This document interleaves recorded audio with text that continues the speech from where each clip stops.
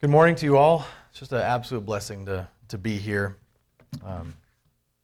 Really a little bit of a taste of heaven, isn't it? When you think about heaven and that moment when Christ returns and restores all things, we're just going to be around a bunch of people we don't know personally, right? May not know everybody's names, but through the union that we have in Christ, we're brothers and sisters. We're part of the family. So it's actually really nice to be welcomed and to come to another church in the valley and just feel like I'm just seeing extended family that I haven't met yet.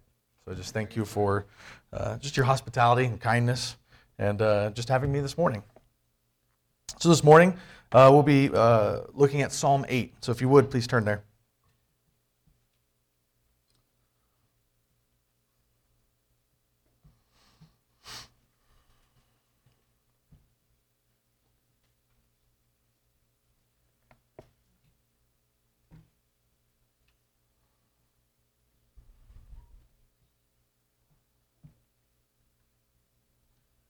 I thought technology was going to be on my side this morning, but I suppose not. It's okay, I got it back up. So I couldn't pick a better title for this sermon than just using exactly what the ESV says in there, where it says, "How majestic is your name," and that's the title that it gives for Psalm 8. Now, Dan just mentioned that you've got a lot of people going out for vacations and traveling, and for me and my family, that's something we do as well. I know for us, this is camping season. You know, we don't get to do it as often as we would desire to, but we absolutely love to go camping, whether it's in Likely, California with my in-laws, which I would probably call glamping more than anything. I mean, it's in our trailer, and we go golfing. But we do have what we call our man's trip with my dad and his uncles and my cousins, and we always go up to the Sierras, typically around Mammoth, and we do fishing and hiking and just guy stuff, right? The kids love it because they're always saying no girls allowed, and it's just a great time. But one thing that I get to do whenever we go camping, it doesn't matter where we are. Once you get away from the city limits, once you get away from the light pollution that we have in the sky, right? Sitting around the campfire and just gazing at the stars above, you can't help but just say, "God, how majestic is your name."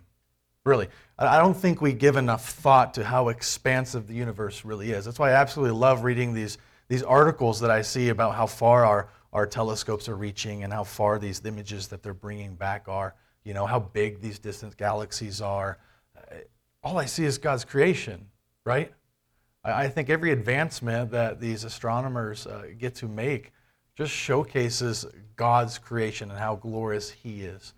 And the fascinating thing is just no matter how far we think we can reach with whatever telescope or with whatever equipment that we might have, it doesn't even compare to that vastness that we see in the universe and ultimately the vastness of the God who created all of that.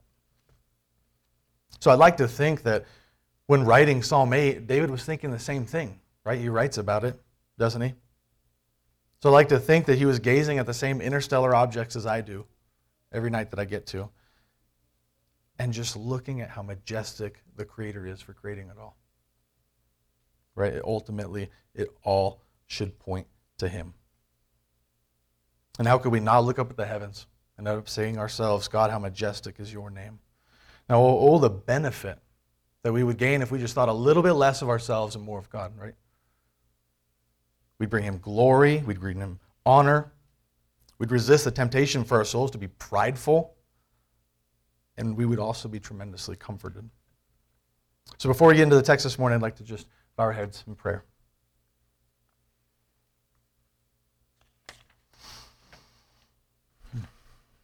Well, Father God, You are blessed above all else.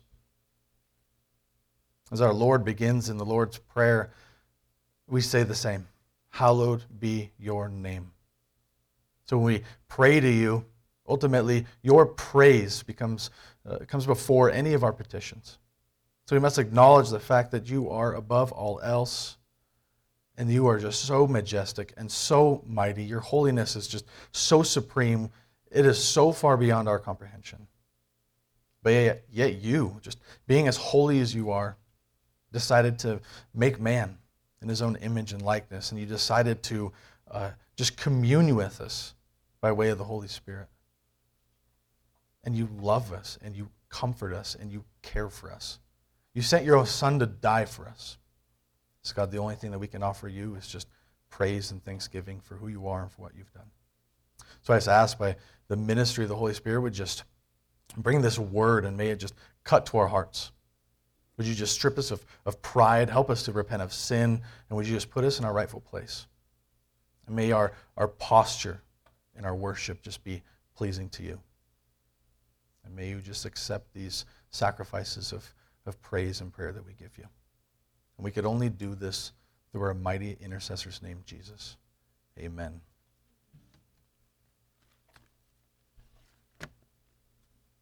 Psalm 8. O Lord, our Lord, how majestic is your name in all the earth. You have set your glory above the heavens. Out of the mouth of babies and infants, you have established strength because of your foes, to still the enemy and the avenger. When I look at your heavens, the work of your fingers, the moon and the stars which you have set in place, what is man that you are mindful of him, and the Son of Man that you care for him? Yet you have made him a little lower than the heavenly beings, and crowned him with glory and honor. You have given him dominion over the works of your hands, and you have put all things under his feet, all sheep and oxen, and also the beasts of the field, the birds of the heavens and the fish of the sea, whatever passes along the paths of the seas. O Lord, our Lord, how majestic is your name in all the earth. Church, that is the infallible and inerrant Word of God.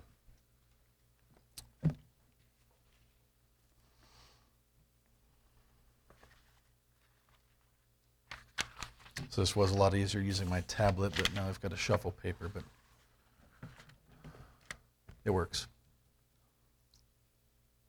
So for those of you that may like taking notes, I made this pretty easy. I've got just 3 points I'd like to cover this morning. The first one being the majesty of God. The second one being man.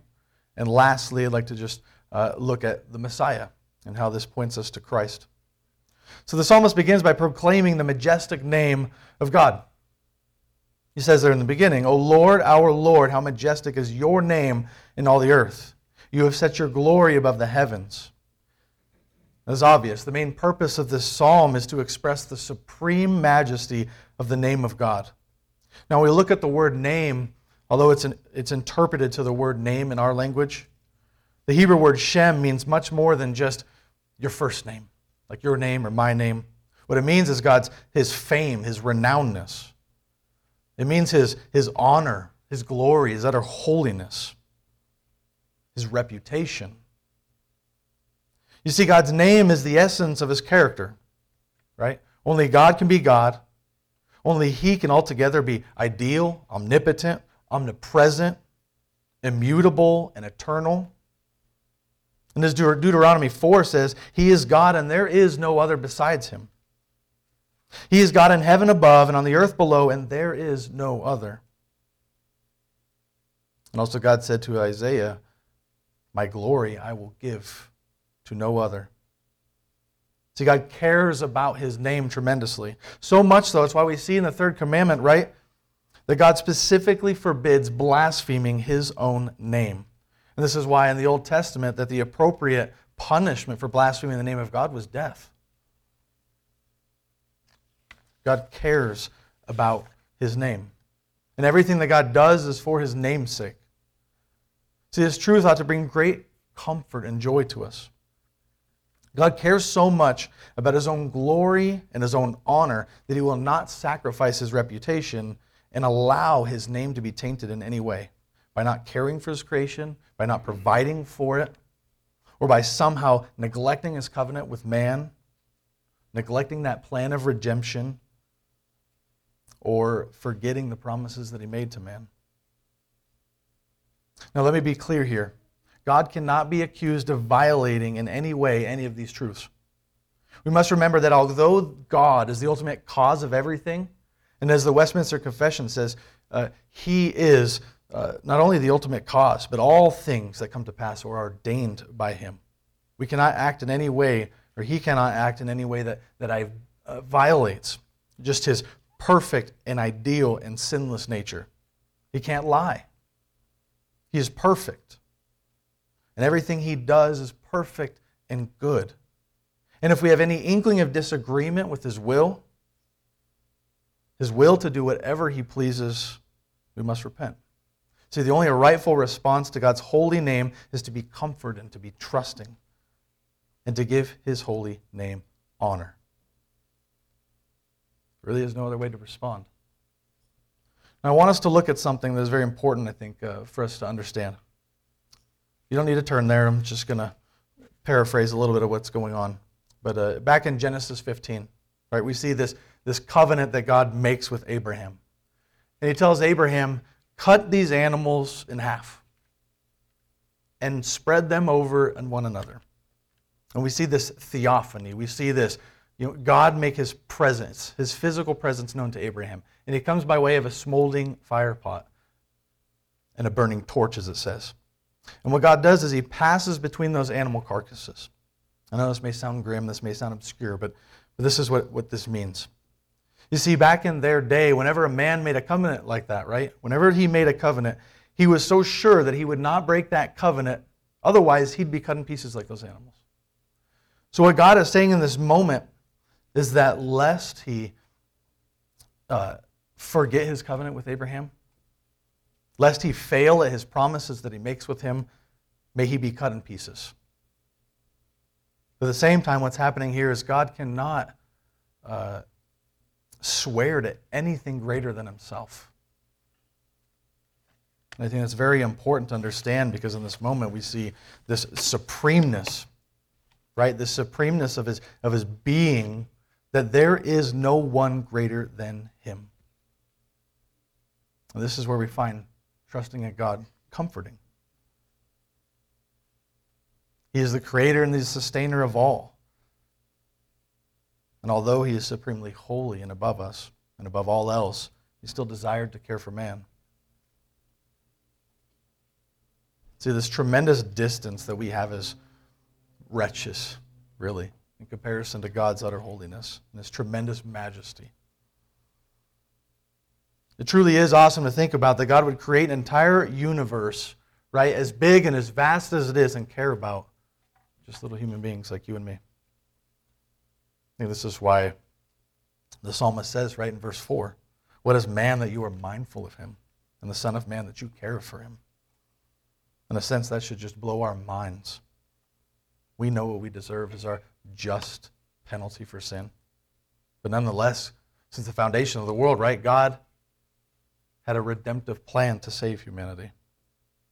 It just shows His tremendous love and care that He has for His creation. We should not forget that. So God acts according to His perfect character. And He does everything according to His own name's sake.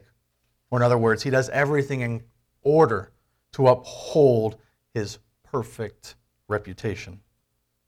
Let's just see what this testimony of Scripture says.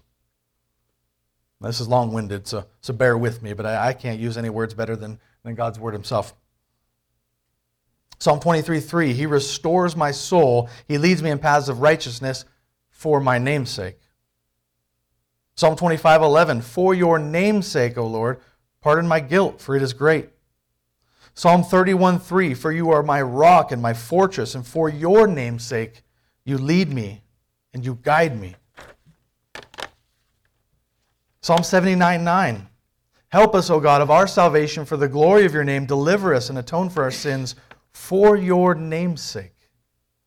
Psalm 106:8, yet He saved them for His name's sake, that He might make known His mighty power. Psalm 109:21, but you, O God, my Lord, deal on my behalf for your name's sake, because your steadfast love is good. Deliver me. Psalm 115:1, Psalm 143, Isaiah 48:9. You get the picture. God cares about His name, and He does everything that He does for His name's sake. And He is no way narcissistic or egocentric or proud. We know that it violates His perfect and ideal nature. He is great because His name, His glory, His majesty, His holiness are all great. And it's no wonder that we have a universe to behold and to gaze at that is so mind-bogglingly vast. See, our finite minds can't even grasp that holiness, can we? And that's the point. Creation is a witness to his holiness, and it ought to drive us to responding like Jeremiah, where he says, "There is none like you. O Lord, you are great, and your name is great in might. O God, how majestic is your name."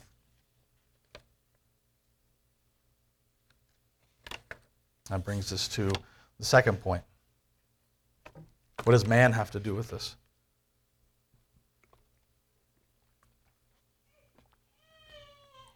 The psalmist also points us to the fact that although God created the universe and all that's in it, right, as the psalmist says, the moon and the stars, the birds in the sky, the animals on land, the fish in the sea, humanity is the pinnacle of God's creation. David says, "You have made him a little lower than the heavenly beings, and you crowned him with glory and honor.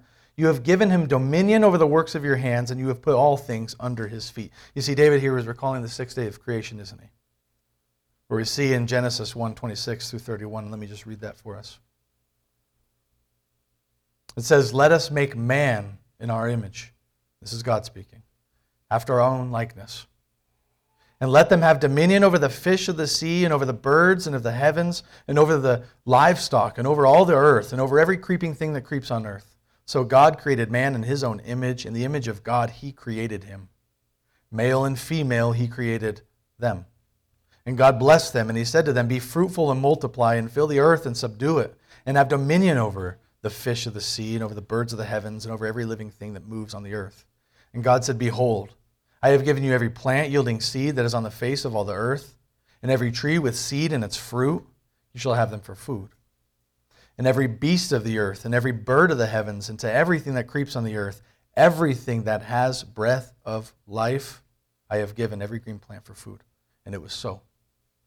And God saw everything that he had made, and behold, it was very good. And there was evening and morning, the sixth day. Peter Jones, you may have heard of him. He's a Presbyterian minister, and he's a fellow at Ligonier Ministries. And he has a study on there called "There's Only Two Religions." So his two religions that he speaks about is oneism and twoism, as he calls it, or we can call it paganism and Christianity. Right? There really is only true religions. You either believe in Christ, Christianity, or you don't. There is no in between. There is no other. But oneism is the pagan belief that only nature exists and everything that's in it is made of the same stuff, right? God is all and all is God. That doesn't work. If there isn't a distinction between the creator and creation, then there is no God. There's just stuff. And then twoism has this distinction. There's the creation, and then there's the one who made the creation. And if we think about the spirit of the age and all these popular pagan ideologies, think of climate change, the sexual and transgender revolutions. These are all religions in their own right, by the way. But they all have this same thing in common. They want to subvert the created order and to bring worship to the creation rather than give it to the Creator. So they undermine and they deny the reality of Isaiah 43:7 that we are created for God's glory. Think about these ideologies for a second.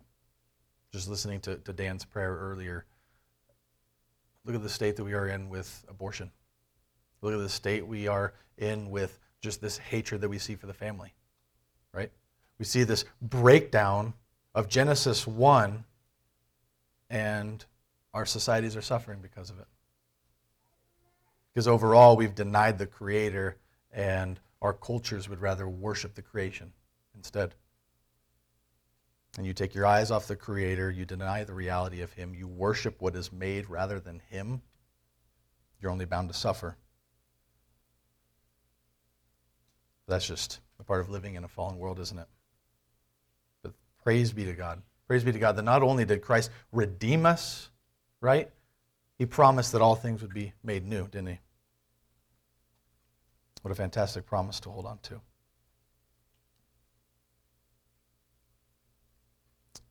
You see, this kind of parallels what happens from Genesis 1 to Genesis 3, doesn't it? What did God say at the end of chapter 1? He made man in his own image, and it was very good. Things were perfect the way they were. But we see in chapter 3 that things changed, didn't they? This is where we call the fall. Where we see man and woman were deceived by Satan and his devices to be tempted into glory theft. They sought to be like God themselves. They were dissatisfied with the reality of the all-powerful caring for them, that they desired power for themselves. So there's nothing new under the sun. Thousands of years later, the unbeliever still desires to do the same thing. They worship the creation and not the Creator. You see, as Paul states in the book of Romans, this is absolutely inexcusable. No one could ever claim ignorance to reject the obligation to give God worship or escape His wrath against sin. Let me just read for us Romans 1, 18 through 23. I know I'm going back and forth, I apologize, but like I said, I just love going through Scripture because there's no better words I can use to explain these truths to us. But Paul says in this letter to the Romans, he says, "For the wrath of God is revealed from heaven against all ungodliness and unrighteousness of men who by their unrighteousness suppress the truth. For what can be known about God is plain to them because God has shown it to them. For His invisible attributes, namely His eternal power and His divine nature, have been clearly perceived ever since the creation of the world in the things that have been made. So they are without excuse. For although they knew God, they did not honor Him as God or give Him thanks, but they became futile in their thinking. And their foolish hearts were darkened. Claiming to be wise, they became fools and exchanged the glory for the immortal God for images resembling mortal man and birds and animals and creeping things." And this is the point I'm trying to make. We, the imago Dei, we are the image of God, or at least created in His image. We were created to know and to love Him and to give Him worship. See, we are obligated to worship God. And I believe that the church has not done very well at proclaiming this truth. Either churches fall into the side of inclusion or affirmation of paganism while falsely understanding Jesus' commandment to love our neighbors, right? I think we see that. Or by so radically opposing paganism that we only offer condemnation, no good news, no grace, no gospel. David, as he is writing the psalm, most likely assumed that his audience have already understood inherently this idea that there's a creator, there's a creation, and you worship one and not the other. But how do we reach the unbeliever or pagan? And mind you, I'm using those terms synonymously. Let's look at what Paul said to the Athenians in Acts 17.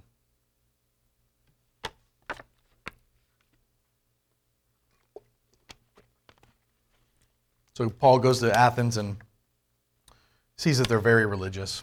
He sees all these statues and these things that they made with their own hands that they worship. And this is what happens. So Paul, standing in the midst of the Areopagus, said, "Men of Athens, I perceive that in every way you are very religious. As I passed along and observed the objects of your worship, I also found an altar with this inscription, 'To the unknown God.' What therefore you worship is unknown. This I proclaim to you. The God who made the world and everything in it, being Lord of heaven and earth, does not live in temples made by man, nor is He served by human hands as though He needed anything, since He Himself gives to all mankind life and breath and everything. And He made from one man every nation of mankind to live on the face of the earth, having determined allotted periods, the boundaries of their dwelling place, that they should seek God and perhaps feel their way toward Him and find Him. Yet He is actually not far from each one of us. For in Him we have life and move and have our being. For even some of our own poets have said, for we indeed are His offspring. Being then God's offspring, we ought to not think that the divine being is like gold or silver or stone, an image formed by the art and imagination of man. The times of ignorance God overlooked, but now He commands all people everywhere to repent, because He has fixed a day in which He will judge the world in righteousness by a man whom He has appointed. And of this he has given assurance to all by raising him from the dead. So now I want to be clear on one thing. That is, God does not need creation to be glorified. He's not dependent on humanity or his creation. See, the Godhead, Father, Son, and Spirit are absolutely complete in and of itself. We know this because in John 17, Jesus says this, "And now, Father, glorify me in your own presence with the glory that I had with you before the world existed." See, there was perfect glory and majesty within the Godhead before creation ever existed. So we may glorify God, but it does not add to his glory. If we're adding to God's glory, it means that he's lacking. And if he's lacking, then he's not ideal. So in a sense, God does not need us. He does not need his creation. It just goes back to where that comfort should come from. That God created us so that we would glorify him, so that he would make his name known to us.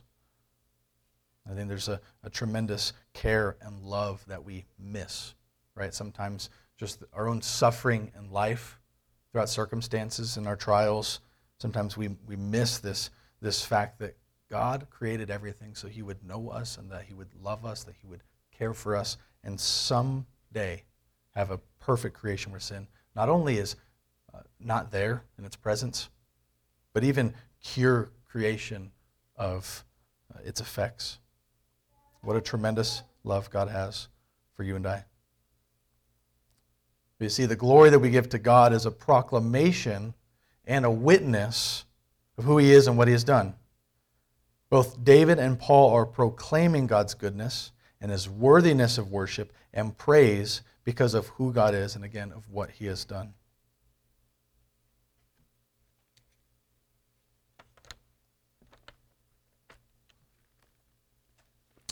It looks like I didn't print out all my notes. Looks like my backup is gone, but I think I remember we were taking this. But how does Paul end his address to the Athenians? He ends talking about the crucified Christ, doesn't he? You see, that's the whole reason for all of Scripture is to point to Christ. And although that God's creation creates this manifold witness to his existence, to his goodness, to his holiness, as he says, right? Only belief and trust in Christ and the gospel allows the human being who is blinded by sin to even see this truth and understand it, right? And that's the last point that I want to make here, and that's just, how does this point us to the Messiah? If you recall in John chapter 3, Nicodemus comes to Christ by night. And he's attesting to all these miracles that are happening, and he's asking Jesus, how do you really believe this, really? And Jesus said to him, you've got to be born of spirit. You have to be born of water to see the kingdom of God. See, what this necessitates to believe who God is and what he has done is the new birth. And how are we born again? By hearing and believing the gospel. That's why the gospel is so important to be preached, to be understood, because without understanding the person and work of Jesus Christ, nothing else can be believed. What is the gospel? The gospel is the good news that God had a plan of redemption for human beings as soon as Genesis 3:15 came about, right? Where we saw Adam and Eve fall, we see this first proclamation of the gospel, that God would save those by grace alone, through faith alone, right then and right there. But faith in what? Faith in a Messiah to come. The one whom all the scriptures point to, as Jesus says in Matthew 24 with these two young men that he finds walking along a road, where he says, all these scriptures point to me, the one who is God in the flesh. You see, God humbled himself so that his Son would take on our likeness. And although Christ was truly God and truly man, he still suffered a sinless death, doesn't he? And before that sinner's death, he lived that righteous life that we can't. See, Christ lived a perfect life according to the Father's law in every respect, in every way. He lived a life that we can't earn ourselves. So what he did was he took this perfect righteousness that he earned, He atoned for the sins of his people, and he takes that righteousness and he imputes it. He gives it as a transaction for our sin. We place our sin on him, and he gives us, clothes us, as the Scripture says, in his righteousness. He makes us clean in the sight of God. And although we still have a sinless nature, he gave us pardon. He called us brothers and sisters. He gives us a share in his inheritance that the Father gave him. And he rose from the dead on the third day. See, that resurrection that Paul is speaking to the Athenians about, that's why Paul says in several places, we preach Christ crucified. Because if Christ never rose from the dead, then none of this is true. That Christ wasn't who he said he was. That this once-for-all sacrifice that he made wasn't enough. But you see, that resurrection on the third day showed that payment was made in full. That it was accepted by God. And where did Christ go? He ascended to heaven, where he sits on the right hand of the Father, reigning over all. And I'm glad that we read, or Dan read this morning from Colossians, because I had that in my text this morning as well. I kind of want to go back to it, so I hope you aren't tired of that. I know I'm not. Get beyond my...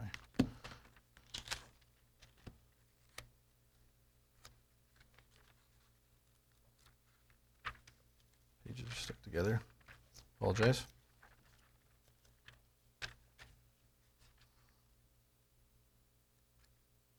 Gosh, I am not doing well.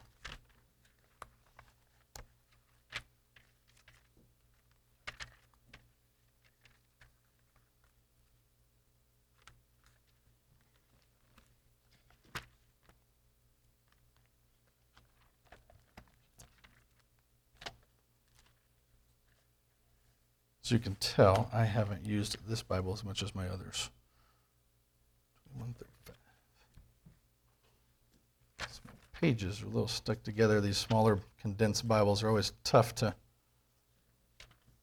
peel these pages back, but we have it. But in Colossians 1:15, it starts by showing this image of this preeminence that Christ has.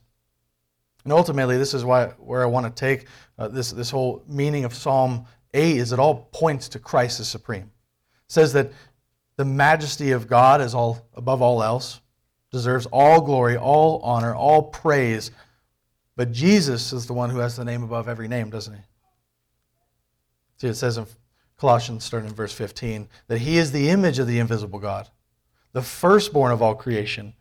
For by him all things were created in heaven and on earth, visible and invisible. Whether thrones or dominions or rulers or authorities, all things were created through him and for him. And he is before all things. And in him all things hold together. And he is the head of the body of the church. And he is the beginning of the firstborn from the dead. And that everything he might be preeminent. For in him all the fullness of God was pleased to dwell. And through him to reconcile to himself all things, whether on earth or in heaven, making peace by the blood of his cross. What more does this truth have with Psalm 8?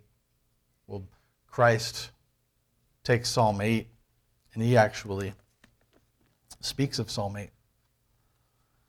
Speaks of Psalm 8, specifically verse 2.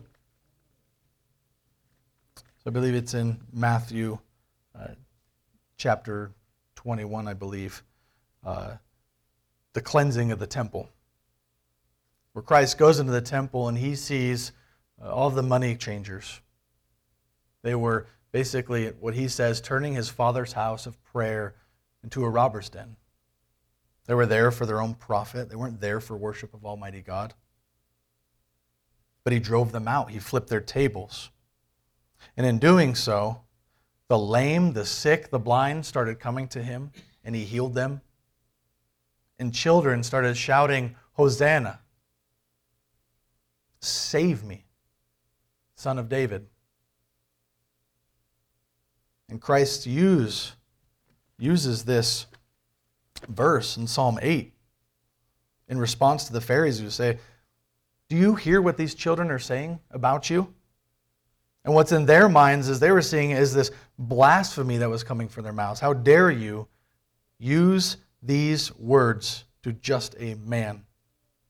This is not God. But Christ responds to them, right? And he says, out of the mouth of babies and infants, you have established strength because of your foes to still the enemy and the avenger. See, Christ is staking a claim on his own deity, and his title is the Christ, the Messiah, the Savior. And this is a theme I want to point out of God using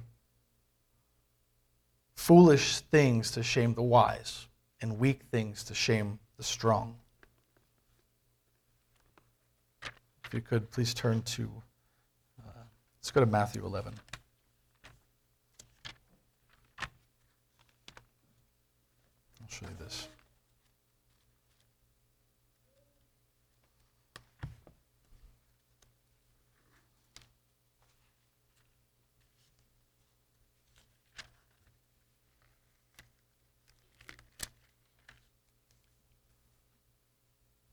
So we see this in Matthew 11, starting at verse 25. And you'll see this theme that I'm talking about.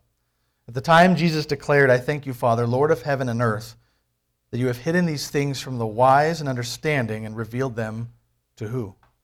To little children. Yes, Father, for such was your gracious will that all things have been handed over to me by my Father. And no one knows the Son except the Father, and no one knows the Father except the Son, and anyone to whom the Son chooses to reveal him. Come to me, all who labor and are heavy laden, and I will give you rest. Take my yoke upon you and learn from me, for I am gentle and lowly in heart, and you will find rest for your souls. For my yoke is easy and my burden is light. You see what David believes and what Christ is looking back to that Psalm 8 and basically showing us is that the gospel truth is so simplistic that it's easy enough for a child to understand. What a beautiful thing that God has made for the gospel to be understood by those who aren't somehow meeting, whatever this expectation that we kind of set for ourselves, right? To know this doctrine or that, or to know our Bible, to know this. But the gospel is just the simplistic believing that Jesus said who he says he was. That he was the Messiah promised from Genesis 3:15. That he was the one who would redeem all of his people. The one who would atone for their sin. The one who would die as a suffering servant, bringing many sons to glory.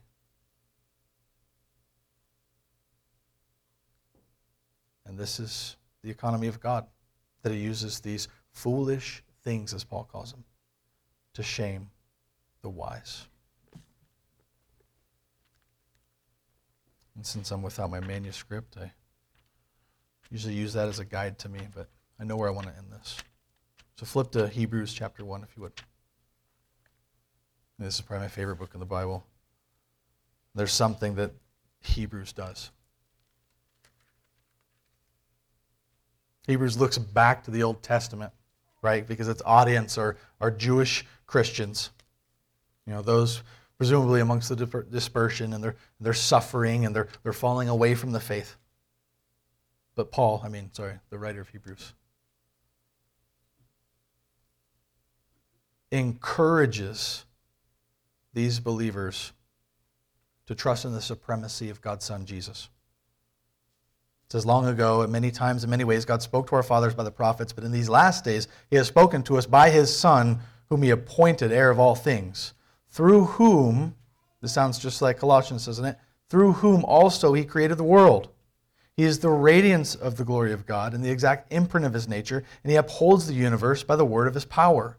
After making purification for sins, he sat down at the right hand of the Majesty on high, having become as much superior to angels as the name he has inherited is more excellent than theirs.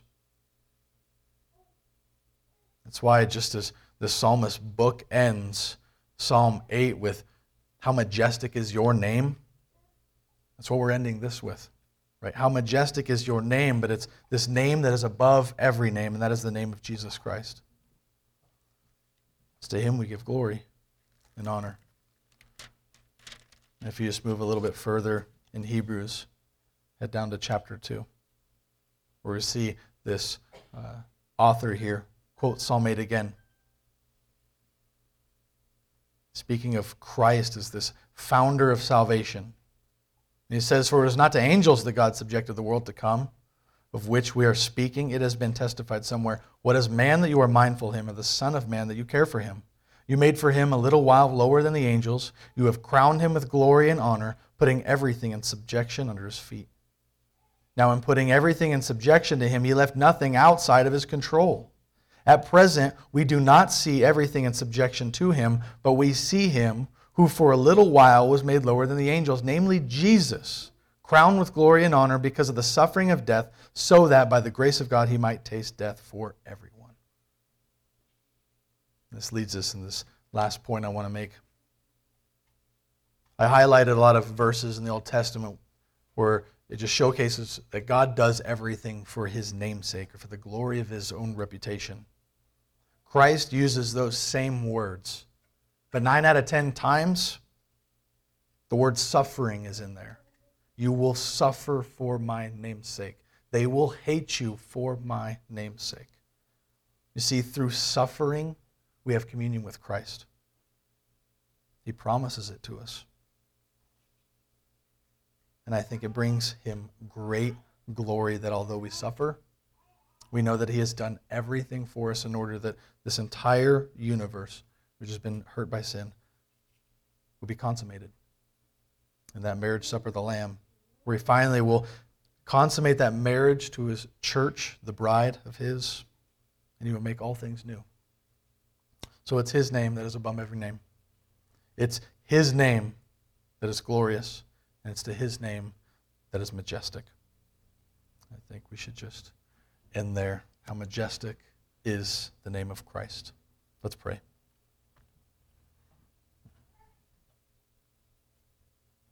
Father, we just thank you.